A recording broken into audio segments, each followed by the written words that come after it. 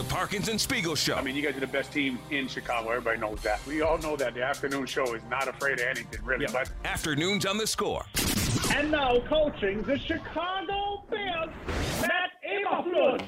So what you'll see on tape, you'll see, man, they play Chicago tough. There weren't many people that thought the Bears had a chance today.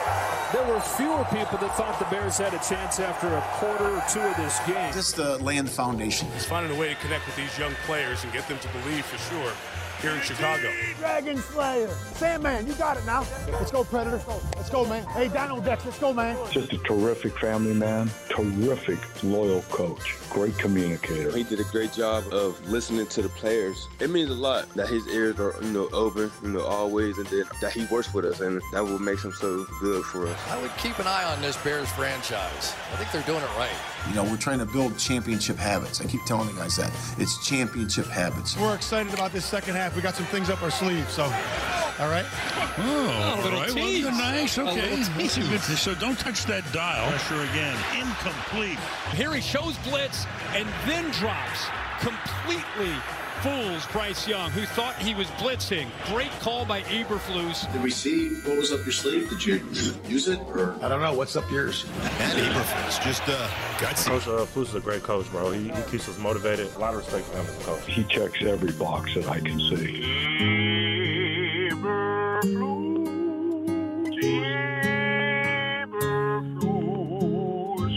Bear down. Let's go.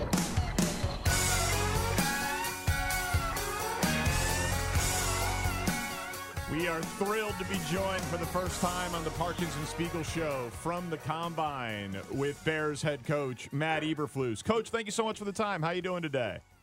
I'm doing great. How are you guys doing? We're doing very, very well. It's been a while. We've been looking forward to having you on. And honestly, we see you. We watch your press conference. It's like a whole new you. Who inspired the new look, the beard? Well, my wife Kelly's been trying to get me to do it for a while, so I finally succumbed and I did it. So it's her inspiration. It adds some distinction, Coach. Do you feel more distinguished with the beard? Nope, I feel the same. So our Bears reporter who's there, Mark Grody, who we have on every day, we were kind of busting on him because the longer he covered you, it seemed like he was starting to look like you. Did you notice when he did the slick back hair that he was starting to look like you? I did not notice. I would have saw Pat Riley in the audience. I didn't see him. I'm telling you, Mark Grody, he was just so inspired by you to become you. Coach, our old friend and yours, Dave Wanstead, we talk to him on Thursdays, usually have a cocktail. He had Wani's Army back in the day, fans that enjoyed Wani as a coach. How do you feel about enthusiasts or people who are enthusiastic about your job as a head coach of the Bears? You okay with that one?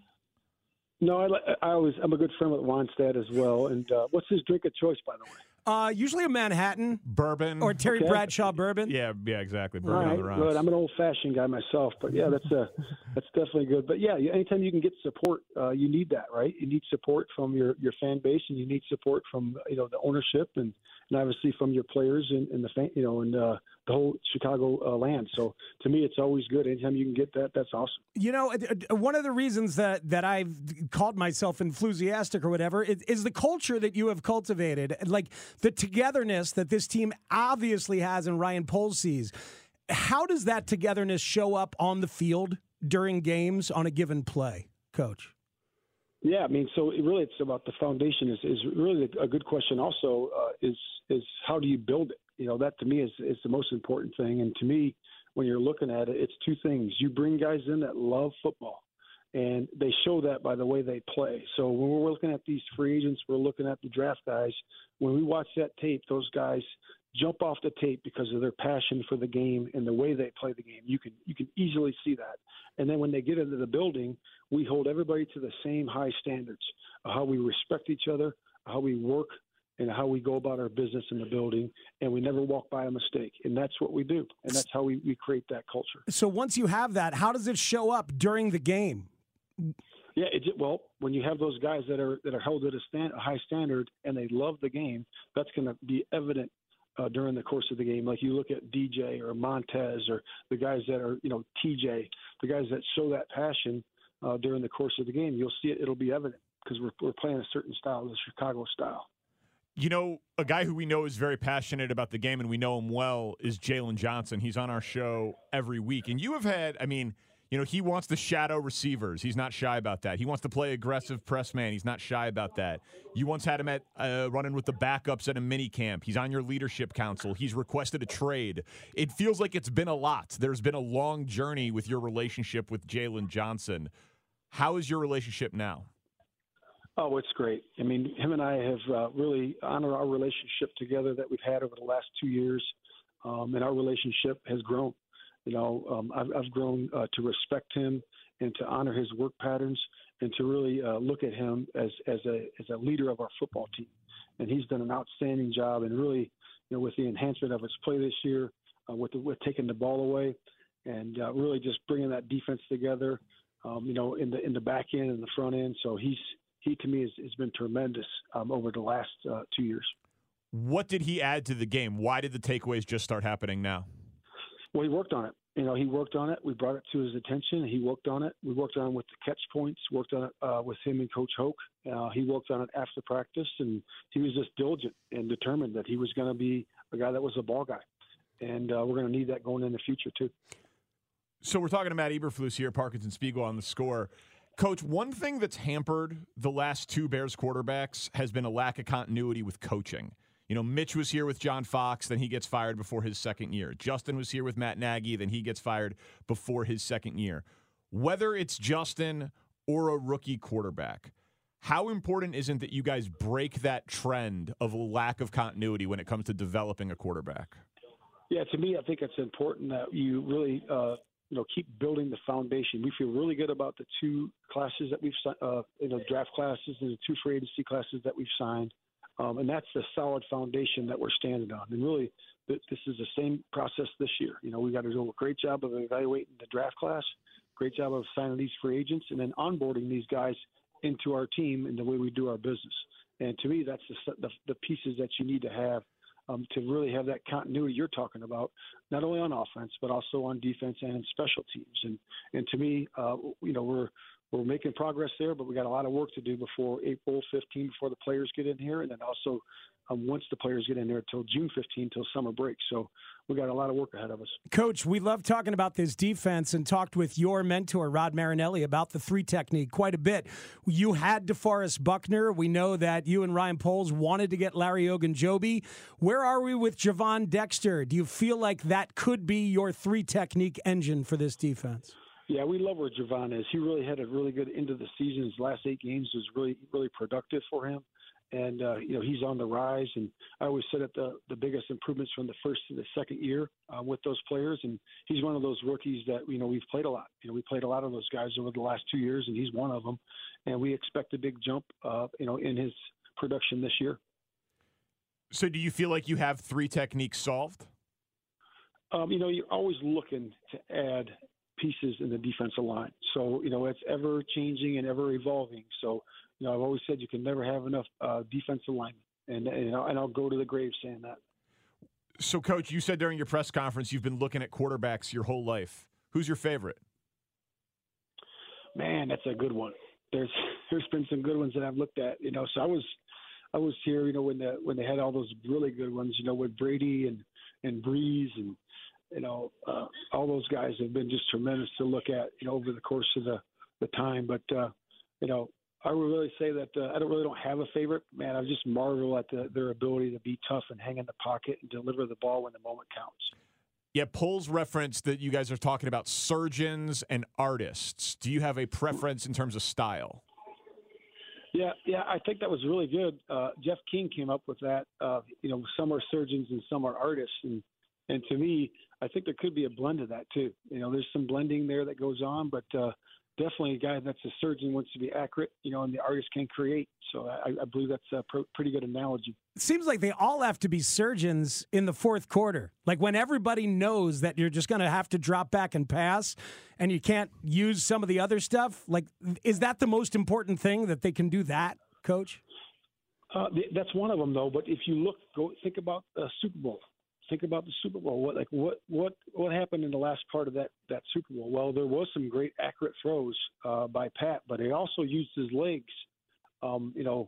moving into overtime and also in overtime to be able to create some yardages and some favorable things for that team. And that's, again, he's able to do both. But he's not able to run for that if they're not respecting the fact that he's a surgeon, right? Like they know that he can beat them from the pocket, and that's what makes it available. No, that's a fair statement. There's no question. That's why you got to be able to do both. I think if you want to be elite, you have to be able to do both those things. Is Justin a surgeon or an artist? Justin has shown ability to do both for sure. We love Justin where he is, where his leadership is. Our football team loves him. And again, we're in the middle of this process, and we'll figure out where we're going here in the near future. Justin has said that he just kind of wants the whole thing to be over because he wants to know if he's back or being traded. Can you relate to that just on like an emotional and psychological level for him, Coach? Absolutely. Him and I talked about that the other day, and it's totally relatable.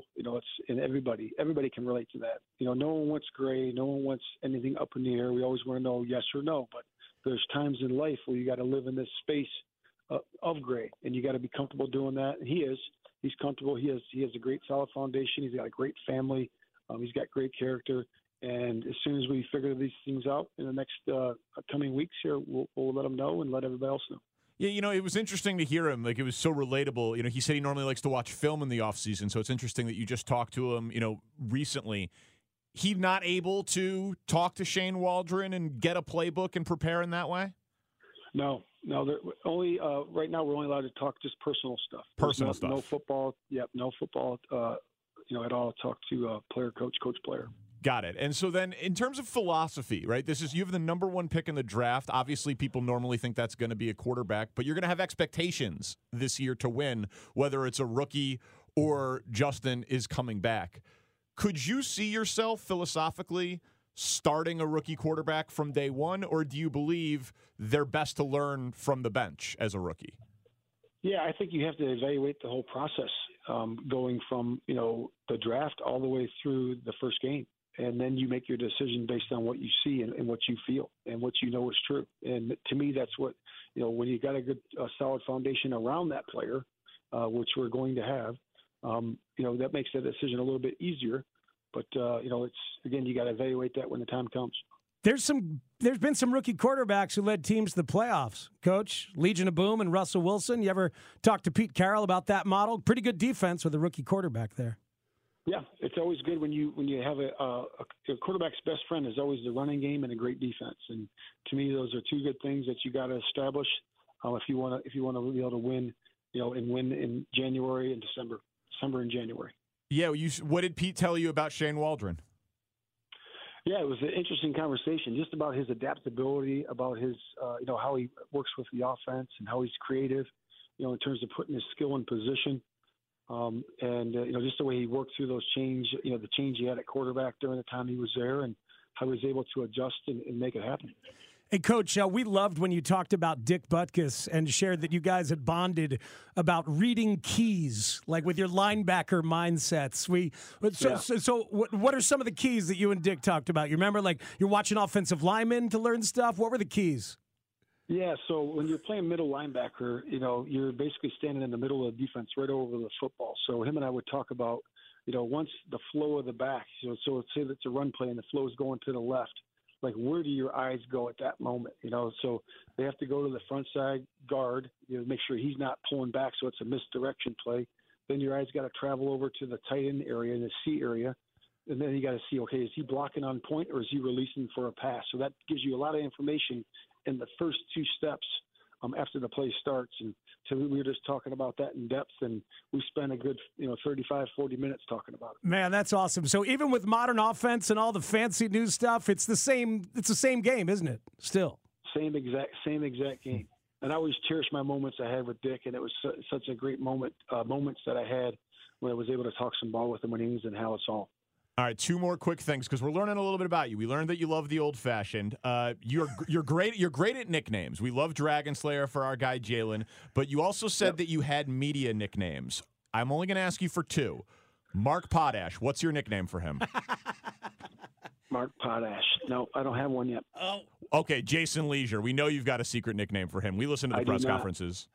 I do not have one for that one either. I'm sorry. Oh my God. Okay, and then last thing, you have a very important relationship on your staff between Shane Waldron and Chris Morgan. Shane and Chris. Yeah. Our two producers are a Shane and a Chris. What's the key to making magic with Shane and Chris? Shane and Chris, we got to come up with a jingle. I heard the jingle before I got on here. Man, it was really good. I'm going to steal that. I mean, but for sure, you got to come up with a jingle. You guys got to be creative. Yeah, you liked Eberflus. You like that one, Coach? There was some on the 1 to 10. There was some good stuff in there. Some of them were a 10. Though. They were really good. That one Eberflus right there is probably about an 8. That's pretty good. We'll take it. All right, Coach. Thank you so much for giving us some time and putting up with our ridiculously from the Combine. We'll talk soon. All right, you got it, guys. Thanks, for having Coach. me on. Thank you. That is our conversation with Matt Eberflus. So much in there. I mean, it's just all so silly. 40 minutes reading keys with Dick Butkus. They spent 40 minutes together. It was his best answer of the entire conversation. Obviously, it's a run play. No, and visualize with me. If you're going left, I mean, the first thing you can tell everything in the first 2 steps, but you got to have your eyes in the right spot. He's such a linebacker nerd. It's great. It's awesome. It's very good. And yeah, Shane and Chris. He's all about it. You guys. They need a jingle. Well, that was maybe a first because we've had people credit and laud and compliment Chris Tannehill's opens at the beginning. And then maybe later on, and it's become like a through line through the conversation. But he gave us nothing on Tanny's open off the top. There was some turbulence on takeoff with our conversation with Matt Eberflus. I agree.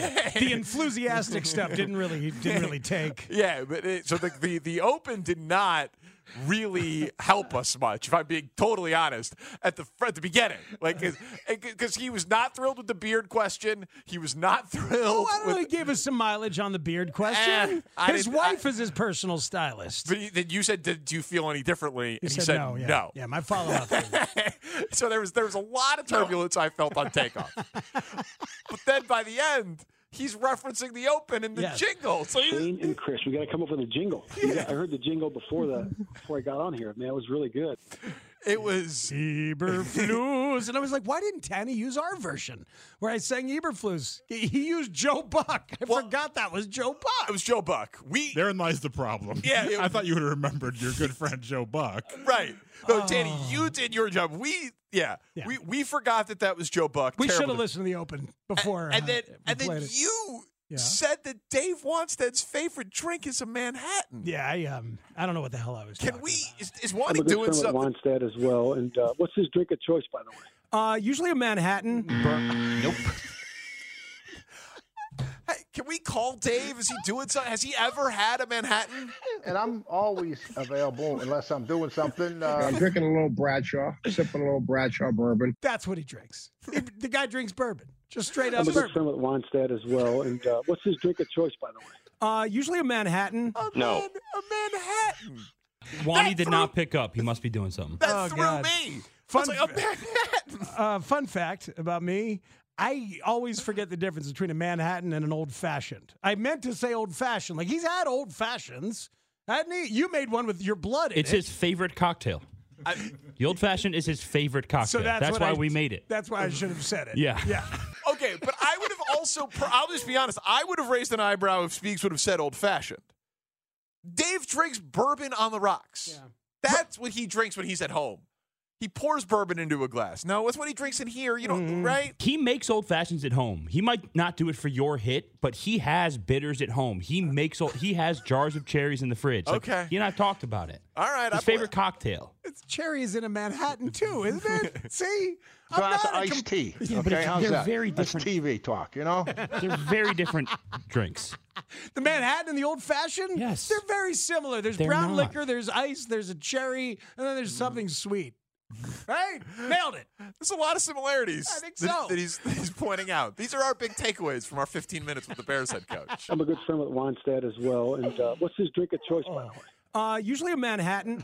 No. It's just not the right answer at all. Not at all. A texter's saying that Eberflus did tip things off when talking about the infrastructure, that they're going to draft Caleb. I don't think he tipped anything off, and he's pretty good at evading all that stuff. I think that it was a very clean day from Eberflus and Poles. I think that it was different than last year on how they talked about Fields, which to me continues to suggest, based on like 10 other things, that they're going to be drafting a quarterback. But I don't think that they said anything that's going to be some sort of crazy headline that everyone's going to be able to run with. I think that's true. I think successfully avoided it. Robert in Naperville says, I should have said, I see light mango, just to get Wani back. Could be good. That would have been good. And what are we going to do? We need to do a jingle for Shane and Chris. You want to write that one? You want to take a crack at that? You want me to write the jingle? Yeah. Or you want to do it Wednesdays, and if you don't, we get lunch? Wait a minute. Tuesdays. Was it Wednesdays? Yeah, You're maybe. the writer. Oh, yeah. You're the singer. I'm the star. You're the talent. That's Yeah. right. That's my bad. Yeah, I'm creative. Yeah, you're the talent. producer. You're the writer. You're the Yeah. idea guy that I come in and one take, knock it out. How about your friend Kid? Can Mr. Rock conjure up something? My name is Kid. God, I went back and watched the Woodstock 2000 performance last night. Oh, my God. The guy just bangs all over the stage. It's Shane and Chris. That's good. Shane and Chris. We got to come up with a jingle. Yeah, we do. It's Shane and Chris. That's Done. pretty good. Yeah. That's pretty good. That works. I think we just grab that. I think that works. Put it over the Kid Rock bed. Bing, bang, boom.